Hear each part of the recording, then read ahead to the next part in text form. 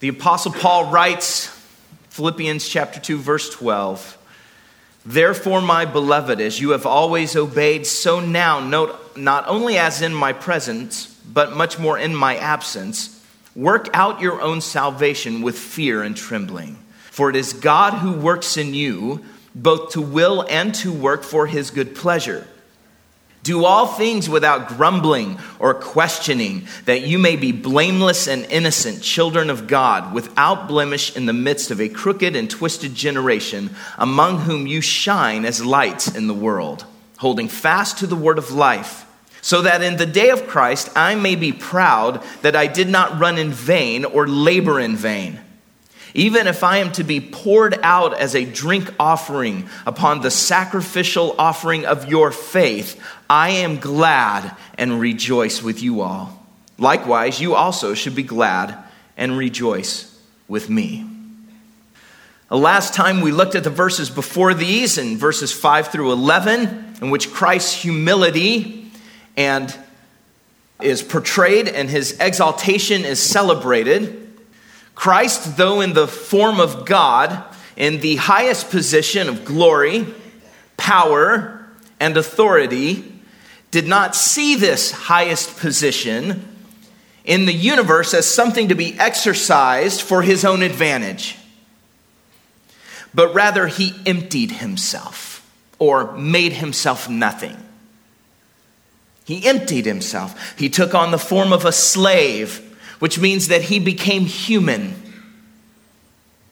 He took on all of our frailties, our limitations, and entered into our suffering. So thorough was his humility that he became obedient even unto death, even death on a cross. And so God has exalted him. And God has given him the name Lord, Lord of all. And one day every knee will bow and every tongue will confess that Jesus Christ is Lord. To live in oneness of spirit and purpose, as Philippians calls us, we must have this same mind, which is the mind of Christ Jesus, which is why Paul digs into and portrays Jesus' humiliation, his self-emptying, and his exaltation. Because we are to have the same mind, or the same mindset. We are to give ourselves over to Christ's mind or attitude. Now, if you came out of that beginning to think and to evaluate your life and say, how do I do that? What are the first steps I take? First of all, let me say that may be different in a lot of ways for each one of us. Where the rubber really hits the road is when it's deciding whose turn it is to do the dishes or take out the garbage, or what we're going to do with our tax return, if you got a return, or so on and so forth. That's where self-emptying and having the mind of Christ on a daily basis really comes out. But Paul is ready for the question. Well, how do we do this? How do we, as a community of faith, have the mind of Christ? Paul knew you were going to go there. First, let us note this word, therefore. Therefore, verse 12. The word therefore connects all of these thoughts to the mind of Christ, which is displayed in his humility and exaltation. They form the basis for all of these instructions. If every knee will bow, and if every tongue will confess that Jesus Christ is Lord on that day, then we should all live in light of that event. We should all live according to the knowledge that we will all, every one of us, give an account to him. And if Christ emptied himself and humbled himself in obedience to death, all the way to death on a cross, but is then exalted in glory and vindicated before the entire universe to be Lord of all, then we can live with that mind, the mind of Christ, confident that emptying ourselves, humbling ourselves, and becoming obedient even to death will lead to our deliverance and vindication on that day. It's also important to see that this connection, the therefore, keeps these verses in the context of oneness in the church. Paul is not suddenly switching to you as a Christian or a believer, now this is how you're to live. He's speaking to the church and the need for the church to be one in spirit and purpose, to stand firm as one. He's still in that context. He's still thinking in those terms. Now that doesn't take away individual responsibility, individual humbling. But it does say that we're to do this together. It keeps these verses in the context of unity and oneness. Paul gives us two commands then that issue from Christ's humility and exaltation. These two commands provide two immediate ways of putting the mind of Christ to work. Number one, work out your own salvation. And number two, do all things without grumbling and complaining or disputing.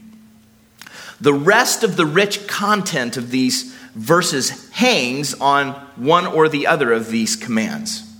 So first, work out your salvation, verse 12.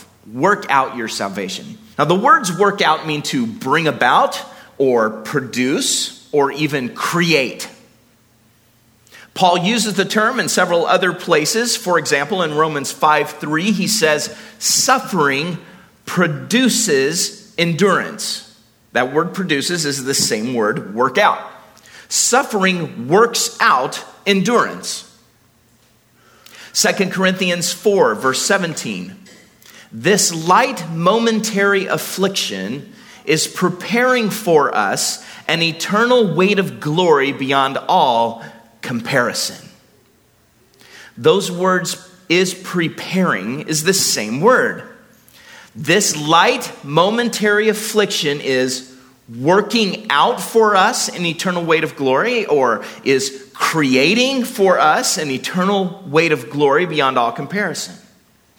So here Paul is saying, work out, produce your salvation. And by salvation, he means final and full salvation. We know that salvation is not just a one-time act in which God has declared us right and just and forgiven of sin. We know that salvation includes a process of being made holy or conformed to the image of Christ. And we know that salvation has a final sense in which God finally delivers us from sin altogether and transforms us completely. In fact, what's described in verses 9 through 11 here in chapter 2 is exactly that, where every knee bows and every tongue confesses. That's the time when everyone who has followed Jesus by faith, who has been saved, declared right, conformed to his image, is finally delivered from the very presence of sin. When Paul says here, work out your salvation, he's saying the whole thing. He's saying you participate from the point in which God, by grace through your faith, declares you right and just, his, forgiven and cleansed, to the point where you are finally delivered once and for all from the presence of sin, that we are to participate and work in that. That's the salvation he's talking about. It's deliverance, it's the whole package, ultimate deliverance from judgment as the result of a present transformation. Now, how is it, this is the question, right? How is it that Paul can call us to work out our own salvation? Even in Philippians, he has said, he who began a good work in you will bring it to completion, chapter 1, verse 6. He has already said in Philippians, your salvation is from God, chapter 1, verse 28. And we know that our salvation is by God's grace. It is God's working by his own power. And there isn't any amount of work we can do. There is no intensity of effort that we can expend that could achieve forgiveness, that could achieve a right standing before God. God saves us by grace through faith. And we know this from these verses that we look at very often, Ephesians chapter 2, verses 8 and 9. For it is by grace you are saved through faith, and this not of yourselves, it is the gift of God, not by works. So we know the text here in Philippians 2 is not saying, do good things to acquire your salvation. God has done his part to make it available. Now it's up to you to earn it. You have been given salvation. Now staying with it is totally on you. It's not saying either of those things. It's not saying you've got to perform to acquire it because God's done his part. And it's not saying God has given it to you. Now you have to somehow work and achieve keeping it. No, this is one of those places in the Bible where we are called upon to cooperate with God's divine grace in our lives, to continue in the faith, to persevere, to endure, here to work out the transforming work God is doing. And the next verse will make this even clearer. So to work out our salvation means we must put faith into action. James said it, right? For faith apart from works is dead. James 2:26. We are to engage in our own salvation in such a way that we cooperate. You are to engage in God's work in your life in such a way that you are cooperating with God's work, bringing your will and behavior into line with his will. And remember, this command is given in the context of Paul pleading for the church to be one in spirit and purpose. So working out our own salvation is only accomplished, watch, in relationship with one another. It is a command to the church, not just the Christian. Like I said, it doesn't absolve individual working as if somehow the individual is removed from the corporate body, or that the corporate body isn't made up of individuals, Christians, but that working out our salvation is done in community, not in isolation. That it is done in harmony and not division. Which is why the mind of Christ, which is described and portrayed in verses 5 through 11, is the necessary foundation for such a monumental endeavor. Now, Paul gives us here 4 descriptions in verses 12 and 13 surrounding this command to work out our salvation. These descriptions illuminate what this working out is. First of all, working out our salvation is a continued obedience. It is a continued obedience. Look again at verse 12. As you have always obeyed, so now. The word obeyed connects us back to chapter 2, verse 8, where Christ became obedient to the point of death. Having emptied himself and having taken the form of a servant, that is, taking on humanity, being born in the likeness of men, he humbled himself in obedience to God the Father. And even Jesus himself said, I do not act on my own, I do what the Father shows me. Jesus tempted in the wilderness 3 times by Satan after being out there for 40 days and 40 nights. Every temptation was a deceitful act to get the Messiah, the God-man, to act independently of his Father, to act on his own will, his own schedule. And every time Jesus resisted. Paul is referring then for the Philippians to their initial acceptance of the gospel and how they have conformed their lives to it. And that's how Paul measures obedience, is adherence to the gospel. Obedience is defined by relationship to Christ, knowing him, being like him, and serving him. Obedience, that word trips us up, I think, because in our culture, our word obedience so often refers to an external checking off the boxes. And we don't like that. And it makes sense because we know the heart has to be in it. The Christian life is not just jumping through a bunch of hoops, going through a bunch of motions. But when we hear the word obedience, we think, oh, that's just, I do it because I'm told to do it. Doesn't necessarily have anything to do with my heart. But that's not the biblical view of obedience. Obedience has to do with the whole heart. The Philippians' obedience showed that they have already joined Christ's obedience and have already acknowledged him as Lord. And that they're living that way. So we can work out our salvation only if we have obeyed the gospel by humbling ourselves and bowing the knee and confessing with our tongue that Jesus is Lord. Working out our salvation is to continue on that path of humility and worship of Christ. So working out our salvation is a continued obedience.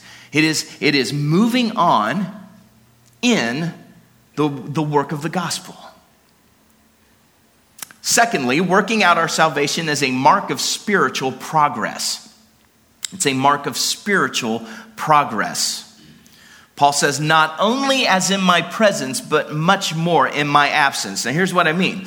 Paul points out his absence a number of times in the letter and how his absence affects his relationship with the Philippians and how it affects their well-being. For example, in chapter 1, verses 7 and 8, Paul says that even though I'm separated from you, I have a continued affection for you. I love you and I yearn for you, he says. Chapter 1, verses 22 and 25, Paul is wrestling through in his own mind because he's in prison and there's the possibility that he might die, that he might be executed. And as he's wrestling through it, which would I prefer? Well, it's better to go on and be with Christ, but convinced that it is more necessary for your faith, I'm convinced that I'll remain. That I'm going to end up living through this and being exonerated and let out of prison. But he wrestles with this possible martyrdom, but their good is at stake. And he has to think about the fact that he hasn't been with them, he's absent from them.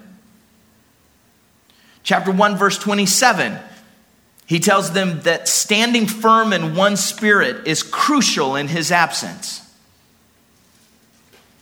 Chapter 2, following here in chapter 2, verse 19. This is why it's so important to him to send Timothy. He needs a report about them because he can't see them and know how they're doing. Chapter 3, verse 1, he says, I don't mind having to write to you and repeat the same things to you over and over and over because it's a safeguard for you. And at the end of the letter in chapter 4:19, he is confident that even though he's not there, God is faithful and will supply their needs, even in his absence, Paul's absence.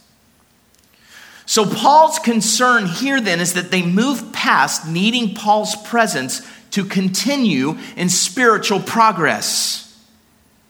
I take this as very parental of Paul. Isn't this the goal of parents? For those of you who are parents, isn't this what we want for our children? We don't just correct our children for the sake of correcting them. We correct them for the sake of training them. And the goal of training them is so that when we're not there, and as they get older and they're on their own, they will do what's right and know what's right and wrong. That they will act on their own. How rewarding is it as a parent to have dropped your kid off at somebody else's house, or maybe them being away at school or whatever it is, to get a report that they were respectful, they showed kindness. Oh, it isn't just a waste. They do listen. That's the goal of parenting. We want our children to become independent adults who know right from wrong and do what's right. That's training. And this is what Paul, I understand, is getting at. He's saying, when I'm there, you have learned to obey. You have displayed faithfulness. But how much more important it is that when I'm not there, that you continue.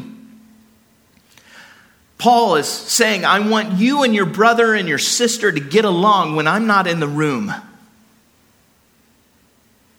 I want you to know how to work things out. It's crucial that you work out your salvation even when I'm absent. So doing that is a mark of spiritual progress, maturity, growing up spiritually. Thirdly, working out our salvation must be with fear and trembling. Must be with fear and trembling. Work out your own salvation with fear and trembling. These are words that are used to describe how people respond in the presence of God. There is awe. And there is fear and trembling because there is exposure. There is a revealing of a person's moral condition when they are in the presence of God that is inescapable. Whether they love God, hate God, believe in God, doesn't matter. When they're in his presence, there is a fear and a trembling because our moral condition is exposed. You can see this when Moses is before the burning bush. You can see this when Isaiah sees the king on his throne in the temple. You can see this when the Apostle John sees the risen and glorified Lord Jesus in Revelation chapter 1. In every case, everybody falls on their face in the presence of God with fear and trembling. Fear and trembling was also Paul's approach to preaching the gospel. 1 Corinthians 2 verse 3, Paul says, I preached with fear and trembling. Why? Because of the awesome responsibility of proclaiming the gospel. That the responsibility was so weighty that he felt he was in the very presence of God in being faithful to his calling as an apostle and preaching the gospel. And so he preaches it with fear and trembling. We work out our salvation with fear and trembling because we work out our salvation in the presence of God. Coram Deo, before his face.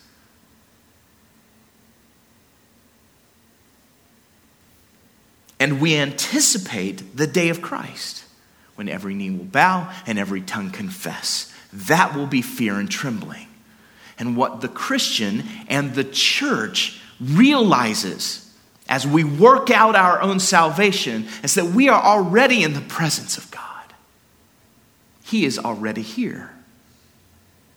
Revelation chapter 1, the image of Jesus moving through the candle stands. Each of the candle stands is one of the churches, and Jesus is looking into them and he's inspecting his churches. Jesus doesn't just look and inspect the church universal. Jesus looks at every local church body. Those letters written in chapters 2 and 3 of Revelation were to specific church bodies. Now, they were representative, okay? But Jesus is still looking at each individual church. He is Lord of his churches. We are in his presence. So working out our salvation together in the presence of God will be done with the humility that comes with fearing God. Fourth description, we are to work out our salvation because it is God who works in us. It is God who works in us. For it is God who works in you both to will and to work for his good pleasure. Here, we come full circle in a sense, don't we? In verse 13, he gives us the reason for working out our salvation. And it is not because it depends on us. It is not even because we have some equal part to play, but because it is God who works in you. He is at work. And his work, watch, his work is the cause, our working is the effect. His work causes our participation. But he works at a deeper level than just our work, doesn't he? Because he works both to will and to work for his good pleasure.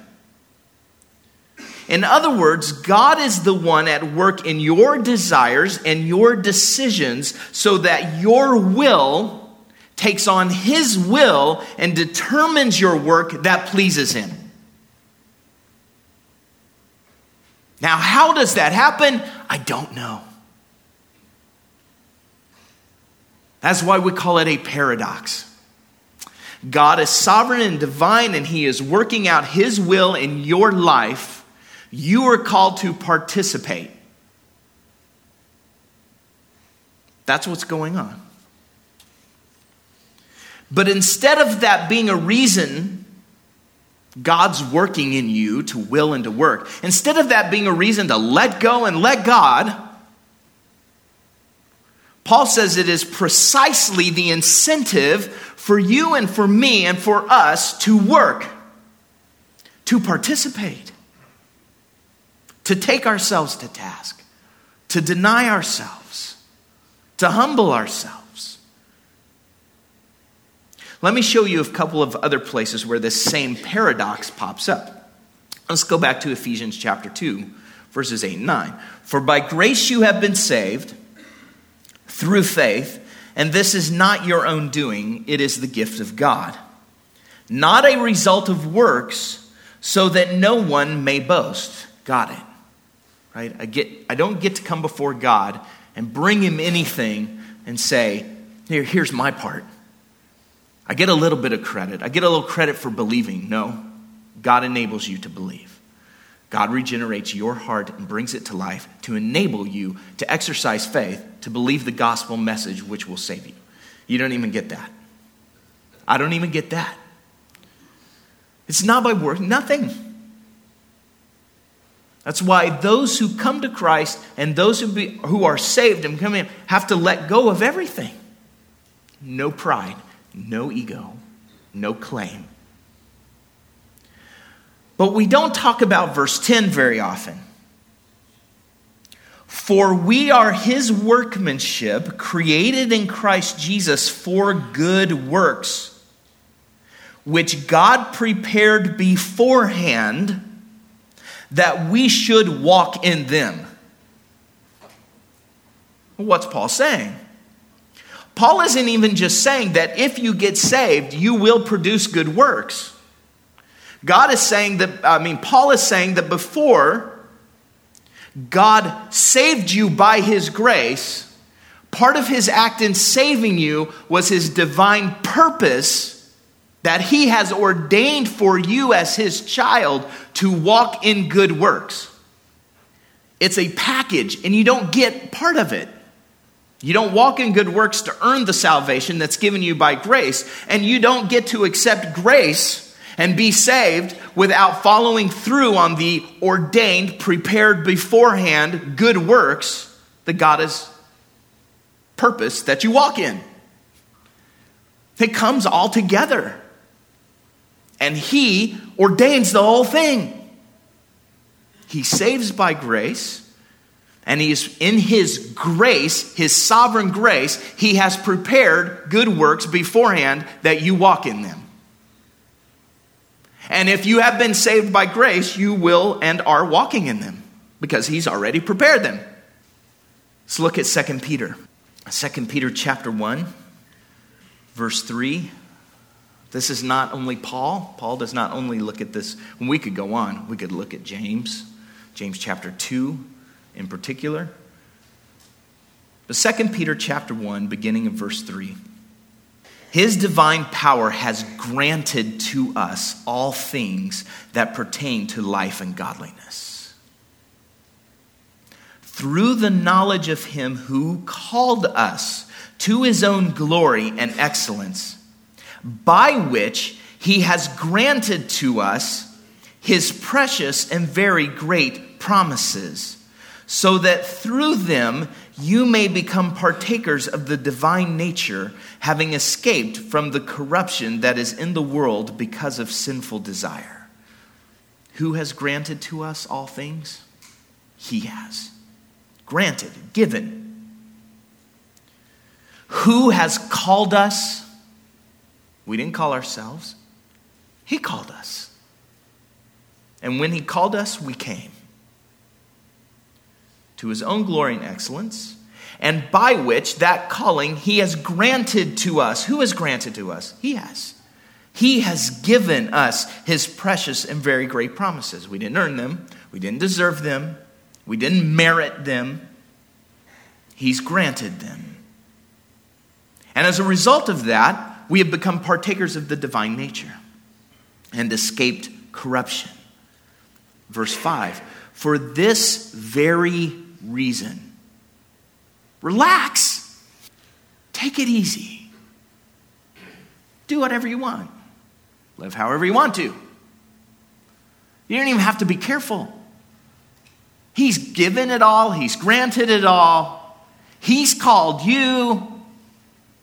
No, for this very reason, make every effort to supplement your faith with virtue. Virtue with knowledge, and then he goes on. Knowledge, self-control, and so on. And he names all of these virtues that form this chain. And then he gives some warnings. If you're not doing this, bad. It's judgment.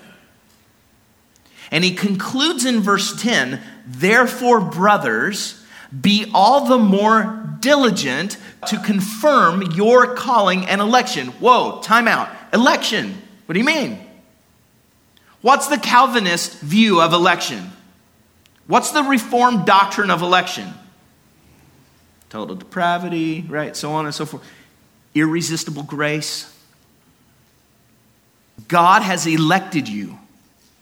Wait a second. If God has elected me, what say do I have in it? What choice do I have in it? It's a logical question. It is a nonsensical question when it comes to what God has revealed. Because even though God's elective purposes are at work in our lives, we are to make every effort to supplement. We are to be all the more diligent to confirm that calling and election. For if you practice these qualities, you will never fall. That's what Paul's saying in Philippians chapter 2. Work out your own salvation. So election, God's sovereign work in my heart to give me life, to enable me to believe him, to trust him, his elective work then to justify me and to forgive me, for which I can take no credit, is all the more reason to combat sin, not give into it. To know that there are people who don't know Christ, who don't believe the gospel, whether they're hearing me preach or they're at the grocery store or they're at school or wherever it is, the fact that I know that God saves sovereignly and that whomever God chooses will respond to his grace is not a reason to not say anything about the gospel. God's purposes in election are all the more reason to share the gospel. Because for those whom will respond, God's gospel is invincible. The fact that God exercises sovereign grace over all of the circumstances in your life and my life are all the more reason to pray. Scott hit on this in Daniel chapter 9 a few weeks ago. Well, he's talking about God already set 70 years, and Daniel's praying. Daniel is moved to pray because he knows the time is set. Daniel goes, oh good, the time is set. We're headed out of Babylon. Daniel sees the fact that God has sovereignly promised this, and Daniel believes it as a reason to come before God and beg for it and pray. So work out what God works in. That's what Paul's saying. Work out what God works in. Second command. So that's the first one. Work out your salvation. Secondly, do all things without grumbling or disputing. In every dimension of life, in every role, every relationship, every circumstance, do all things without grumbling and disputing. Grumbling means whispering complaints, hatching malicious designs in secret. Disputing means arguing, quarreling. Do all things without grumbling or disputing. Now, these words echo the downfall of the nation of Israel in the Old Testament. All the Israelites grumbled against Moses and Aaron. The Lord said, "How long will this wicked community grumble against me? I have heard the complaints of these grumbling Israelites." These scenes take place in Numbers chapter 14 and other places. The portions I read from Numbers 14. That was the cycle for Israel, wasn't it? They complain, they would unbelieve, disbelieve, not trust God. They would complain and grumble against him and his choices, even to the point of saying, "Why'd you lead us out here in the wilderness? We're just all going to die. You're making us pray. Our wives and children are at risk out here. We should have just stayed in Egypt. And in fact, guys, let's just elect a new leader who will take us back to Egypt." And God says, "I'm going to wipe them out. I'll wipe you all out. And Moses, I'm going to start again with you. And I can still keep all of my promises made to Abraham, Isaac, Jacob by wiping out all of these people except you, Moses, and starting all over again." Doesn't ruin the plan, doesn't thwart salvation, nothing. It's Moses who intervenes and says, "No, don't do that." It was funny because Moses at different times intervenes, and other times he goes, "Why did you give me these people? Why did you put these people, call me in here?" And other times God says, "Okay, you got it. I'm going to wipe them out." And Moses says, "No, count me. Look at me. If you wipe them out, wipe me out too." That was grumbling and complaining. When Paul says here, do all things without grumbling or disputing, he's not just talking about being discontent with your salary or, I'm always talking to my kids about being content with what mom and dad have put on the table. He's not talking about just that complaint. Those are smaller, more minute expressions of this same kind of grumbling and rebellion, though. But he's not just talking about a discontent. He's talking about a complaining or a grumbling against one another. That's what I would understand Paul to be talking about. Now, he doesn't say how the Philippians' grumbling resembles the Israelites. Could it be that some in the Philippian church are grumbling against their leaders in the church? Could be. Maybe some things in the text that say that. Could it be they're complaining against Paul, grumbling against Paul, as though maybe it's Paul's fault they're suffering? Paul recognizes that they're suffering, acknowledges that to them. I know you're suffering, you're fighting the same fight I'm fighting. You're suffering for the gospel just as I am. Maybe, but I really think it's more general. I think he's talking about grumbling against each other, disputing with one another. One person becomes put out with another and creates a camp. It's not that there are never going to be disagreements, or that every disagreement in and of itself is wrong. But whatever differences there are among us, whatever disagreements we may have, whatever misunderstandings may occur, they are to be resolved without grumbling and complaining or disputing. Honesty and humility and patience are necessary. Grumbling and self-interest have no place. Now, these verses give us two goals for not grumbling against each other, for not disputing with one another. Two goals. We are to do all things without grumbling or disputing, first, to maintain our identity. To maintain our identity as the children of God. Look at verse 15. That, this is a reason, this is the goal that we're going for, so that we may be blameless and innocent, children of God without blemish in the midst of a crooked and twisted generation. There's a rhythm to these three terms: blameless, innocent, and without blemish. They also without blame, without flaw, without blemish. No blame, no flaw, no blemish. In the midst of a crooked and twisted generation. His point is the contrast between the children of God and a crooked and twisted generation. So, whereas the world is treacherous and warped by grumbling against each other and disputing with one another, we, the children of God, are to be untainted by that kind of negativism. And our world does, don't they? In fact, we find it entertaining. This is the basis for reality TV, for the most part, is that we get to sit in our living rooms and watch other people grumble and complain and dispute. They're all living in a house together, but when you get them in a private interview, right, and they're kind of talking and John, but you get them in a private interview, and then they just bash somebody. Or they're all on an island. Or they're all after the same bachelor. Or whatever it is. It's entertainment. And it's big money. We, the children of God, are to be untainted by that kind of negativism.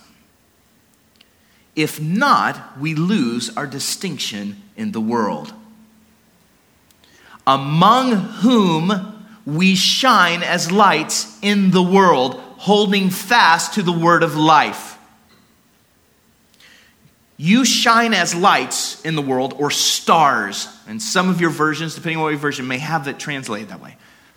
You shine like stars in the world, or stars in the cosmos, in the universe. We are distinct because we don't blend in with the empty blackness of a culture given over to grumbling and disputing. And because we hold fast to the word of life.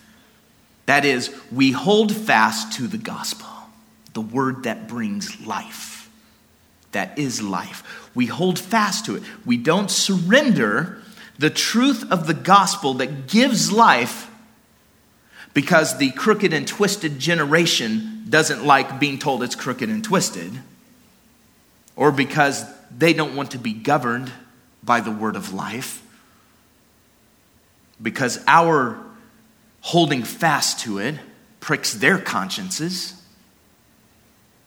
We are to hold fast to it. When the church fails to hold fast to the word of life, we cease to become the church. And our country and our cities are filled with church buildings that do not hold fast to the word of life. filled with people, or not so filled with people, who do not hold fast to the word of life. They have slowly, piece by piece, traded away the gospel for compromise. Because a crooked and twisted generation doesn't like the message of the word of life. And the upshot for us is we cannot fulfill our mission in the world. We cannot be on mission. We cannot fulfill our mission in the world to be the gospel to the inky blackness as stars shining while we are grumbling and disputing. So we are to do all things without grumbling or disputing to maintain our identity as the people of God in the world, which is shining like stars in the dark sky. So that's the first goal. The second goal is to honor the sacrifices of others on behalf of our faith. Look what Paul says, verse 16. Do all things without grumbling or disputing, so that in the day of Christ I may be proud I did not run in vain or labor in vain. That's how Paul sees his ministry and his calling. It's running, labor. And he knows that when he stands before Christ on the day of Christ, he will be rewarded and judged according to how he ran and how he labored. And when he gets there, despite that he might be rewarded, he wants to look over at what he labored and ran for and see them. It's the church, or the church is us. Paul sees their working out their salvation, their no grumbling or disputing, as the fulfillment of his mission. If they don't work out their salvation, and if they continue to grumble and dispute, his mission has failed. That's how he sees it. He sees his labor and his running as in vain. And on the day of Christ, every knee will bow and every tongue will confess. Their making it, their worship of Christ will vindicate his labor, his running. And now Paul offers one of the most beautiful portraits of being expendable for the gospel. Even if I am to be poured out as a drink offering upon the sacrificial offering of your faith, I am glad and rejoice with you all. Likewise, you also should be glad and rejoice with me. A drink offering, or sometimes called a libation, was a cup of wine that was poured out on the altar or maybe out on the ground as a form of sacrifice. And it was a sacrifice, a drink offering. It was an offering that was intended to complete or add to, kind of be like we would think of the crowning or the whipped cream on the thing, right? Would complete another sacrifice. So as one sacrifice is being offered, whether it's a bull or a goat or a lamb or whatever it is, it's being offered and it's being consumed on the altar, the drink offering would be poured out with it or on it or with it. Just the picture. To complete that sacrifice. Paul sees his life as a drink sacrifice that is being poured out. It is being expended for the safety and the progress of the Philippians' faith. Their faith is the sacrifice or the offering. Do you see that? His life is the cup that is poured out to complete it. That's the imagery that Paul's using. And Paul says, it gives me joy. It brings me the greatest satisfaction to be spent to be expended, to be stretched, to be emptied out for the sake of your faith. And I think what Paul is looking at is he's looking at the pouring out as the labor and the running, the suffering that he endures. And at some point, it will be completely poured out. It'll be expended, his death, for the sake of the gospel, his own martyrdom. And Paul is looking at that possibility in prison right now. And though he's confident, he's worked out, your faith, for the sake of your faith, it's more necessary that I not be executed and I'm going to be freed. Paul still sees all of this as him being poured out.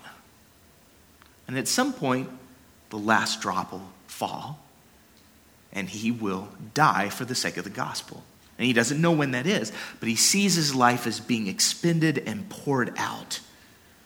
That is what looking out for the interests of others looks like. And Paul, you notice, doesn't do it with, I'm going to sacrifice. This is a sacrifice. It's joy. Paul does it with joy. And his goal is this: do all things without grumbling and disputing, so that my running, my labor is not in vain on that last day, on the day of Christ. And I am willing, joyfully, happily willing, that my life be poured out and be expended for you to make that progress. Now, I believe that this is a word to those of us who lead in the church, to the elders. This is what ministry ought to be like for us. This is how we must see it. As our lives being poured out and accepting that with joy. I do not think that someone can lead in the church, elder, pastor, whether they're receiving their livelihood from the church or not. They cannot lead and shepherd in the church without seeing it this way. And I believe that men who leave the ministry very often do so because they are being asked to be poured out like a drink offering, and they have forgotten that's what it means. That their lives are to be expended for the sake of the faith of God's people. There's also a word to the church here. And that is, it is a cause for joy that your faith and my faith, our faith, is worth such a sacrifice by Paul or other leaders and shepherds in our lives. That we should rejoice in their joy, Paul's joy, to expend his life because the gospel is worth it, because our faith is worth it. And we cannot do that. We cannot enter into that joy of being poured out like a drink offering and glad for those who are being poured out like drink offerings, who are willing to, when we grumble and dispute. The goal of doing all things, one of the goals here, of doing all things without grumbling or disputing, is to participate in the joy of being expended for the gospel. How's that? Because you can't do that if you're grumbling and disputing. So, of all of the things then that we look at verses 5 through 11, and we see the self-emptying of Christ, and we see his exaltation. And Paul says, have this mind that is yours in Christ Jesus. If we're going to appropriate, if we're going to have that mind of all the things we could pursue, of all the ways we could apply it, Paul brings us to two specific ways of doing it. Working out our own salvation and doing all things without grumbling and complaining.